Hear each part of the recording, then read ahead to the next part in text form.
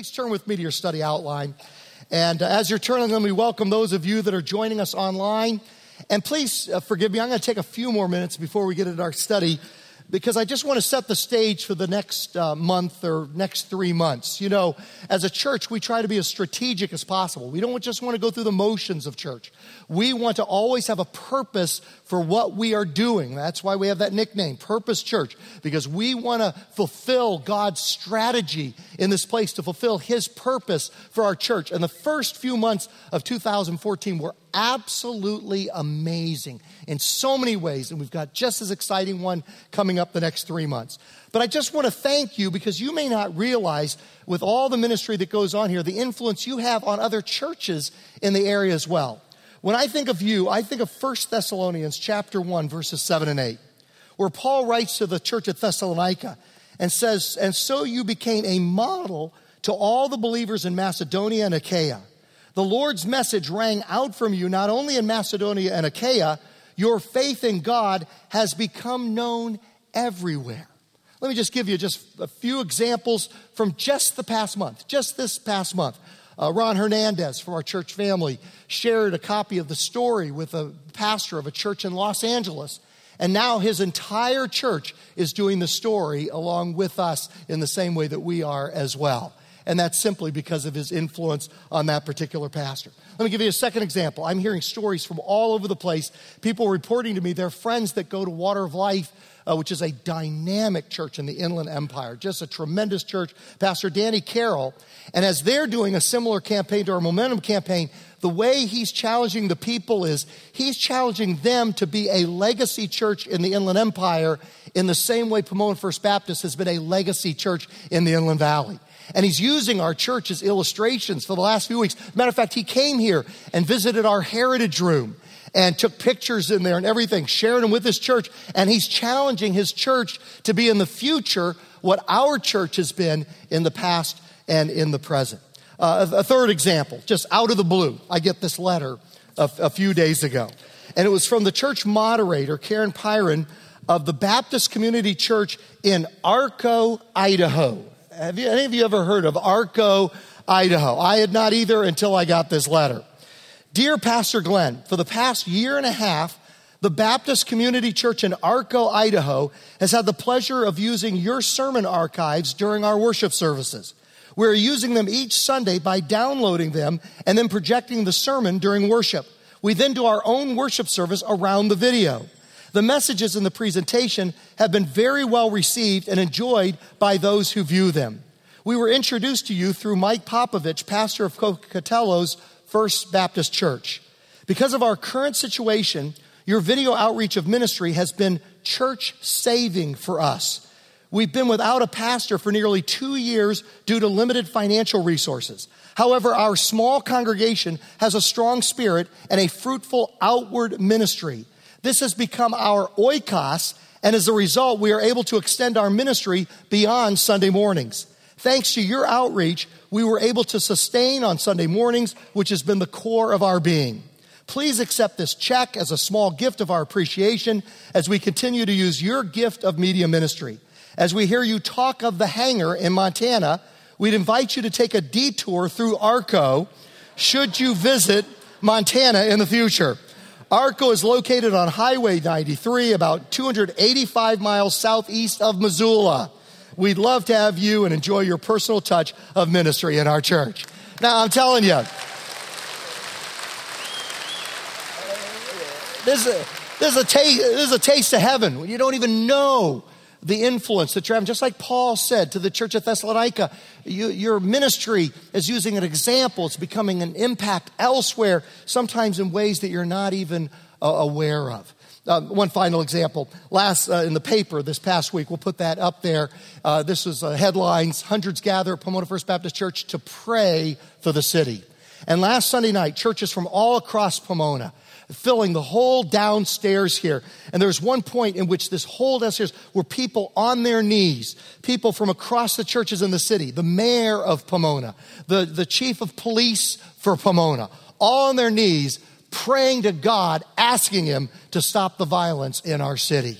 And at one point, one speaker said, would all of you who used to be in gangs but are no longer in gangs but are now following Jesus, would you please stand up? And by my estimate, about 100 young men and women stood to their feet that had previously been in the gang life and had changed their hearts for Jesus. So this is what it's all about. This is the purpose for which we have been called for such a time as this. Now, you can't rest on your laurels. That's heaven. We sit around and tell war stories in heaven. Here, we just reload and re-strategize for the next 3 months. That's what the previous 3 months have held. Now the next 3. And they start with a bang with our Easter outreach. And so the next 14 days are just so strategic. The next 14 days are strategic days to connect our friends with Jesus. You've got next Sunday with Palm Sunday, and we'll share the Lord's Supper and the 3 morning services and 5 o'clock in Claremont at Purpose Church. And then Maundy Thursday service, which will be on the Claremont campus. And then Good Friday, which will be on this campus. And then Easter Sunday, 8 in the morning, we'll have the indoor service right here. Then the 2 at Fairplex at 9 and 11. And we finish up in Montana at the hangar at 5 o'clock on Easter Day on Mountain Time. And so this is what it's all about. People connecting people. I want to show you this one clip just before we dive into our study. And you know, I always say this is my favorite. This time I really mean it. I love this clip. I get tears in my eyes the 40, 50 times I've seen it. I've shown it before. I'm going to show it today. I will show it in the future. I'm just telling you. Because to me, it is a picture of how the body of Christ has grown for the last 2,000 years. It is simply one beggar telling another beggar where to find food. We love evangelistic outdoors services. We love the Fairplex and that kind of thing. That's not the primary way the body of Christ has grown through the years. We love, radio and TV and internet outreach. But the primary way is friend to friend. That's the primary way. This is a revolution 2,000 years in the making. This is the followers of Christ is the biggest movement in the history of the world, fastest growing in the past, fastest growing in the present. It is the most pervasive through almost every ethnic group, language around the world.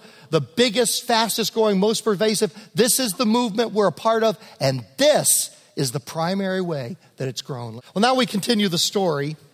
Title of today's study is A Kingdom Divided. When we left Solomon last week, we saw that his vertical heart towards God was divided between God and the gods of the many women that he married, the wives that he had. And so that eventually spilled over into a division of his horizontal relationship with other people. Solomon's heart is divided there in the setting in 1 Kings chapter 12. And he's ruling unwisely by overtaxing the people and forcing them into hard labor. Let me just pause for a moment because there's a good leadership principle here. At the beginning of his reign, I'm sure the people worked enthusiastically because it was we are doing something great for God. We're building the temple. We're expanding God's kingdom. We are doing this. But over time, as Solomon's heart grew cold because it was divided towards the things of God, eventually we became me. And he began to do great things on the backs of others through overtaxing the people and forcing them into hard labor. And this is a good challenge for us.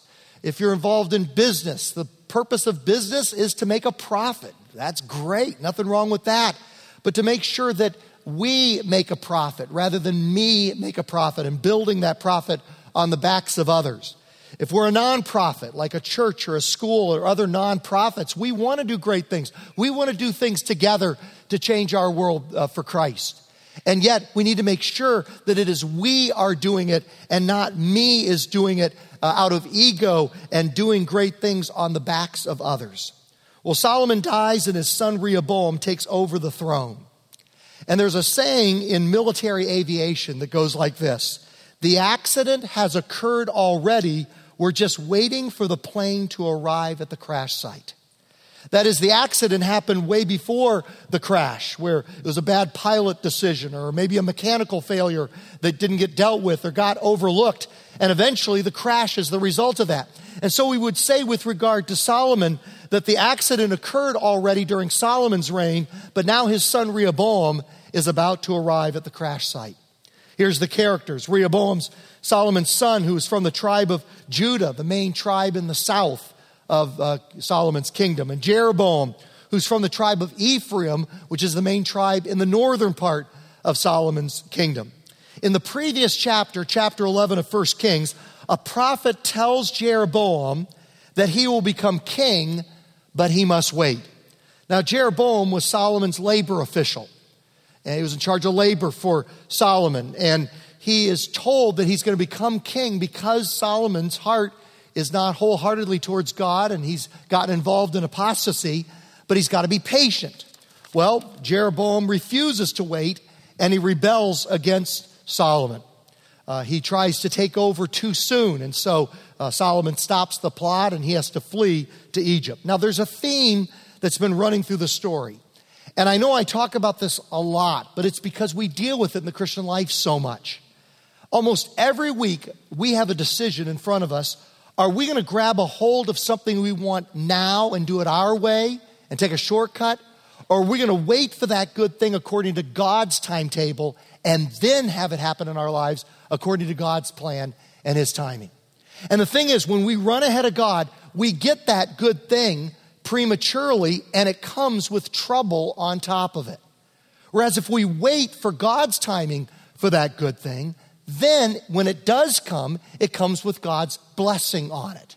And if we say, I want to be married, but instead of waiting for God's person, if we're called to be married, many are called to be single, but if we're called to be married, waiting for God's person, then it comes with blessing rather than trouble if we run ahead of God and take matters into our own hands. Or maybe there's a house that we want to own. And we need to wait for God's timing for that, rather than getting too big and too expensive of a house too soon in our lives, and then it comes with trouble in the form of excessive debt. And so running ahead of God gets us that thing, but with trouble. Waiting for God, we get that thing, but it comes with God's blessing on top of it. We saw this with Joseph in the story, where Potiphar's wife said, let's have sex now. And he says, no, I'm going to wait for God's timing. And so God blessed him in the end. Moses said, I will take over and lead the nation of Israel out of Egypt now. And he takes matters in his own hands, kills the Egyptian. God sends him in the wilderness for 40 years to learn the lesson, to wait for God's timetable. We saw how beautifully Ruth waited for God's timetable for her kinsman redeemer, Boaz. We saw where Saul was unwilling to wait for Samuel to come. And he got what he wanted, victory in the battle, but it came with trouble on top of it. David, on the other hand, was willing to wait until it was God's timetable for him to be king. But then he forgot that lesson later on when Pastor Brian preached that beautiful message on David and Bathsheba, and he wanted her now. And so he got her, but it came with trouble on top of it. And now Jeroboam is unwilling to wait. Isaiah 30, verse 18. Yet the Lord longs to be gracious to you. I love that. God wants to be gracious. He wants good things for us more than we want them for ourselves. He longs to be gracious to you. Therefore, He will rise up to show you compassion. For the Lord is a God of justice. Blessed are all who do what? You tell me the word. Wait for Him. Let's read just that last phrase out loud together. Blessed are all who wait for Him. Now, here's the point of view. We always talk about the upper story, God's perspective, the lower story, our perspective. The upper story, point of view, shows us God's perspective, and He goes about fulfilling His purpose. And you say, how can God fulfill His purpose through a civil war and a divided kingdom? Well, He does it by having His remnant in the tribe of Judah carry on His purpose for eventually Jesus to come through that tribe. And so, in a sense, He almost uses the remnant in the tribe of Judah almost like a lifeboat to continue the line of Jesus until Jesus will come about 930 years later. It kind of reminds me of kind of an illustration, and it kind of works for me. We'll see if it's too esoteric. But remember Apollo 13, and they had the explosion when they stirred the oxygen tanks in the main part there where the astronauts are, what was called the Command Service Module Odyssey. And so what do? They moved into the lunar module, Aquarius, and they used that as a lifeboat to get back to Earth to survive. And then they went back into Odyssey and took that to land back on Earth once again, and it saved their lives. And that's similar to what God is doing here. He's using the tribe of Judah. He's disconnecting that from the northern tribe. And many of the godly people in the northern tribes fled down to Judah. And there was this remnant of people that would occasionally, at least, they had good days and bad days, follow after God. But the line of Jesus continued in the southern tribe of Judah. The lower story point of view gives us the daily details of everyday life. And in this lower story, we see the life of Rehoboam unfold. Next page of our study outline. We read of Rehoboam's unwise decision to ignore the counsel of his advisors. And the plot is recorded here in 1 Kings chapter 12. Remember, Samuel gave a warning about what trouble kings would get you into? And now 3 generations later, you see the full-blown how bad it is to have a king. Rehoboam went to Shechem, for all Israel had gone there to make him king. When Jeroboam, son of Nebat, heard this, he was still in Egypt, where he had fled from King Solomon. He returned from Egypt. So they sent for Jeroboam, and he and the whole assembly of Israel went to Rehoboam and said to him, "Your father put a heavy yoke on us, but now lighten the harsh labor and the heavy yoke he put on us, and we will serve you." Now, depending on your point of view, what works best for you, this was either the first Union leader in history, the first Cesar Chavez, or he was the first leader of the Tea Party. You take your pick as to which he was. He says the taxes are too high. Got to get rid of that tax load. Government is too pervasive. Or labor relations are unfair. And we take our plea to management to lighten our load and the heavy yoke that you've put on us. And if you do that, we'll not do a work stoppage and we'll keep working. Rehoboam answered, "Go away for 3 days and then come back to me." So the people went away. Then King Rehoboam consulted the elders who had served his father Solomon during his lifetime. And these men, I'm almost sure, they saw what was coming. And Solomon used to listen to him when he was humble in the early part of his reign. But he had stopped listening to him later in his life. And they were probably thrilled when his son finally comes to them advice and says, "How would you advise me to answer these people?" They probably, finally, somebody will listen to us and we can avoid this disaster. They replied, "If today you will be a servant to these people and serve them and give them a favorable answer, they will always be your servants." This is like from a contemporary business book. I'm telling you, servant leadership is the rage now, but it's been in scriptures for thousands of years. You serve them and they will serve you. You say, "How can we do this rather than me do this?" And together we will serve God and do great things. They'll always be your servants. But Rehoboam rejected the advice the elders gave him and consulted the young men who had grown up with him and were serving him. He asked them, "What is your advice? How should we answer these people who say to me, 'Lighten the yoke your father put on us'?" I call this the Paris Hilton Advisory Committee is what I refer to this as. It was funny. I asked Pete Wilson, our media guy, I said, "Can you give me a modest picture of Paris Hilton that'll work in church?" And so he gave me a headshot. That's all he could find there.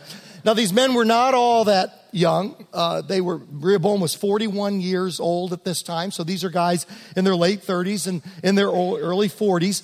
But these are narcissists. These are people that feel a sense of entitlement. These are young men that kind of thought that the world owed them, that the people were there to serve them rather than them there to serve the people. That was their orientation, young or old. That's not the main point here. The point is that they were unwise in thinking they existed for the people to serve them. The people existed for them rather than them being in their leadership spots in order to serve the people. The young men who had grown up with him replied, "These people have said to you, 'Your father put a heavy yoke on us, but make our yoke lighter.' Now tell them, 'My little finger is thicker than my father's waist. My father laid on you a heavy yoke. I will make it even heavier. My father scourged you with whips. I will scourge you with scorpions." That is, whips with little pieces of metal put in the leather. This is probably the worst political advice in the last 3,000 years. This is terrible advice. 3 days later, Jeroboam and all the people returned to Rehoboam, as the king had said. Come back to me in 3 days." The king answered the people harshly. Rejecting the advice given him by the elders, he followed the advice of the young men and said, "My father made your yoke heavy. I will make it even heavier. My father scourged you with whips. I will scourge you with scorpions." This is like the worst political speech ever. Yeah, this is terrible. So the king did not listen to the people, for this turn of events was from the Lord, to fulfill the word of the Lord had spoken to Jeroboam, son of Nebat, through Ahijah the Shilonite, back in the previous chapter, in 1 Kings chapter 11. God was going to use this event to continue his remnant in the tribe of Judah. Now, before we begin to close things down, let me talk for kind of an aside here, a sidebar. We had a good biblical principle there to wait on the Lord. Here's another good one. And it's this question: who do you listen to? Who do you listen to? These young men, and here again, I've known young people that are wise and foolish, and older people that are young, that are wise, and those that are foolish. But these young men, they were yes men. They were yes friends. You see, so many times we just go to the people that tell us what we want to hear. You see this when people are running into marriage trouble. They'll run to the friend at work that says, "You don't have to take that from him or her. Man, I'd get out of there. That's ridiculous. You don't have to take that." And they'll avoid like a plague the friends that will say, "You know what? I know it's hard, but let's work on your marriage. Let's get into the marriage ministry at church. Let's go to the marriage class. Let's get a mentor in our marriage mentoring program. Let's get Christian counseling." Well, who do we go to? Do we go to people that tell us what we need to hear, or do we run to the people that tell us what we want to hear? Or they represent the culture around us. We just look at the culture that'll tell us most people are doing it, so it must be okay. Or instead, do we turn to who Solomon's wise advisors represent? The Word of God. Trust in the Lord with all your heart, and lean not on your own understanding. In all your ways acknowledge Him, and He will direct your path. Do we turn to the forces around us that give us the easy way out and tell us what we want to hear? Or do we turn to the godly counsel that will bring life and blessing, even though initially it might be hard? Do we come to God's Word and say, "Lord, I need you. Oh, how I need you.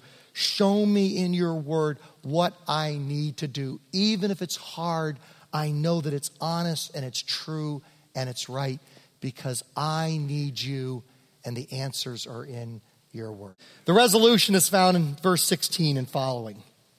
When all Israel saw that the king refused to listen to them, they answered the king, "What share do we have in David? What part in Jesse's son?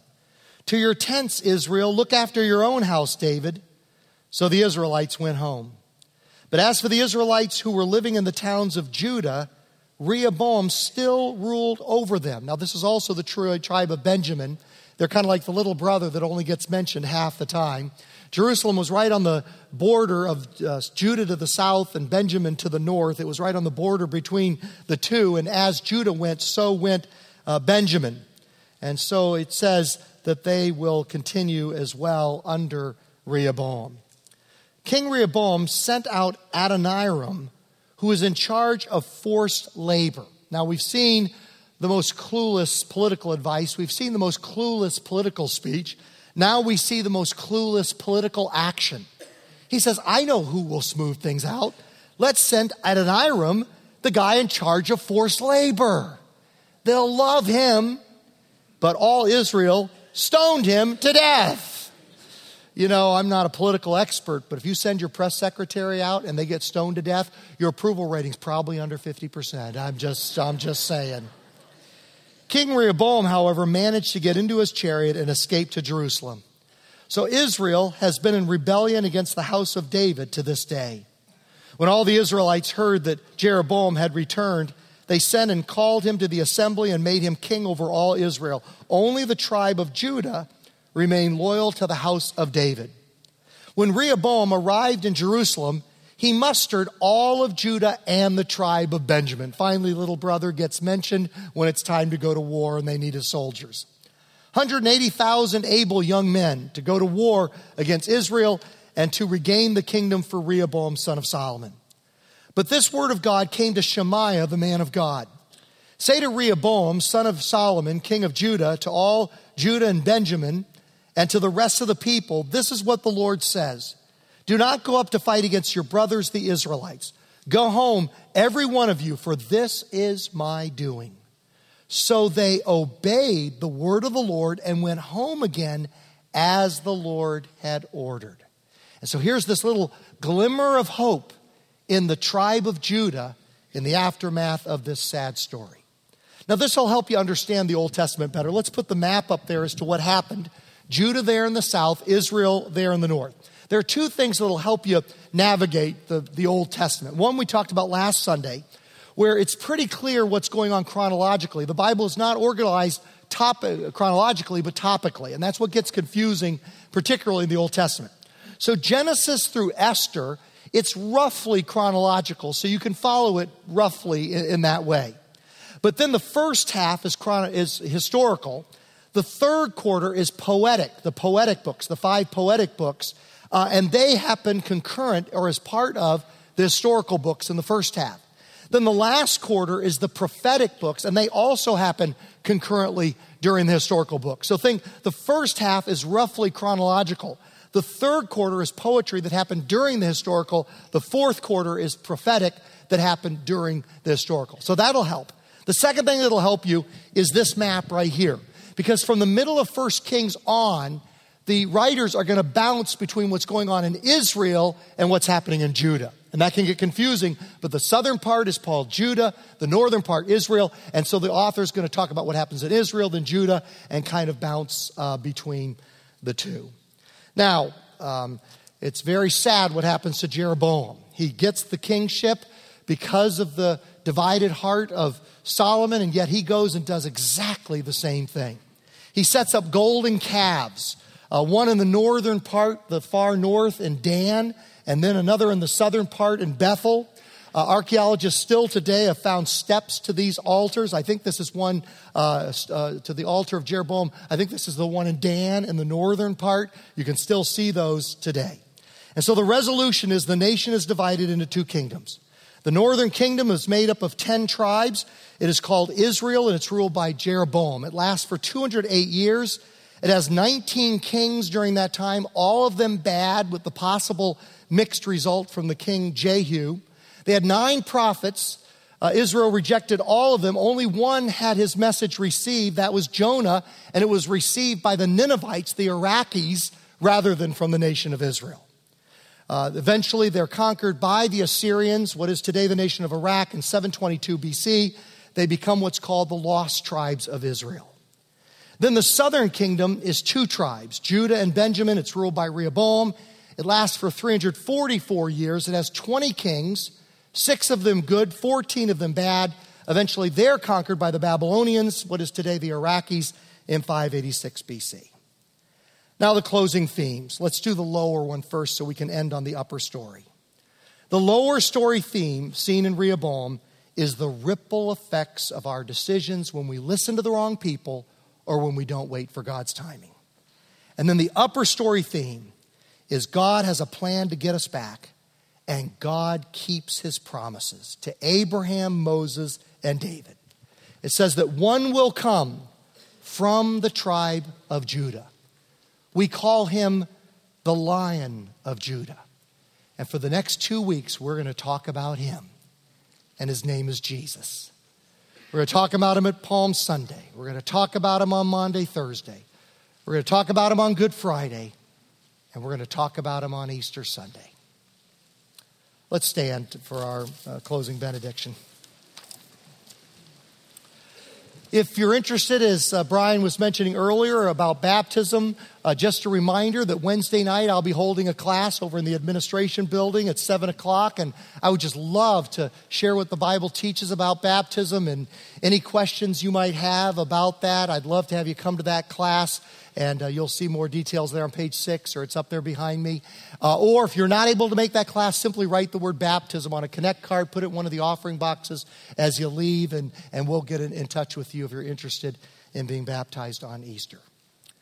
Now the God of peace, that brought again from the dead our Lord Jesus, that great shepherd of the sheep, through the blood of the everlasting covenant, make you perfect in every good work to do his will, working in you that which is well-pleasing in his sight, through Jesus Christ, to whom be glory forever and ever. And all God's family said, amen. God bless you. Have a great day.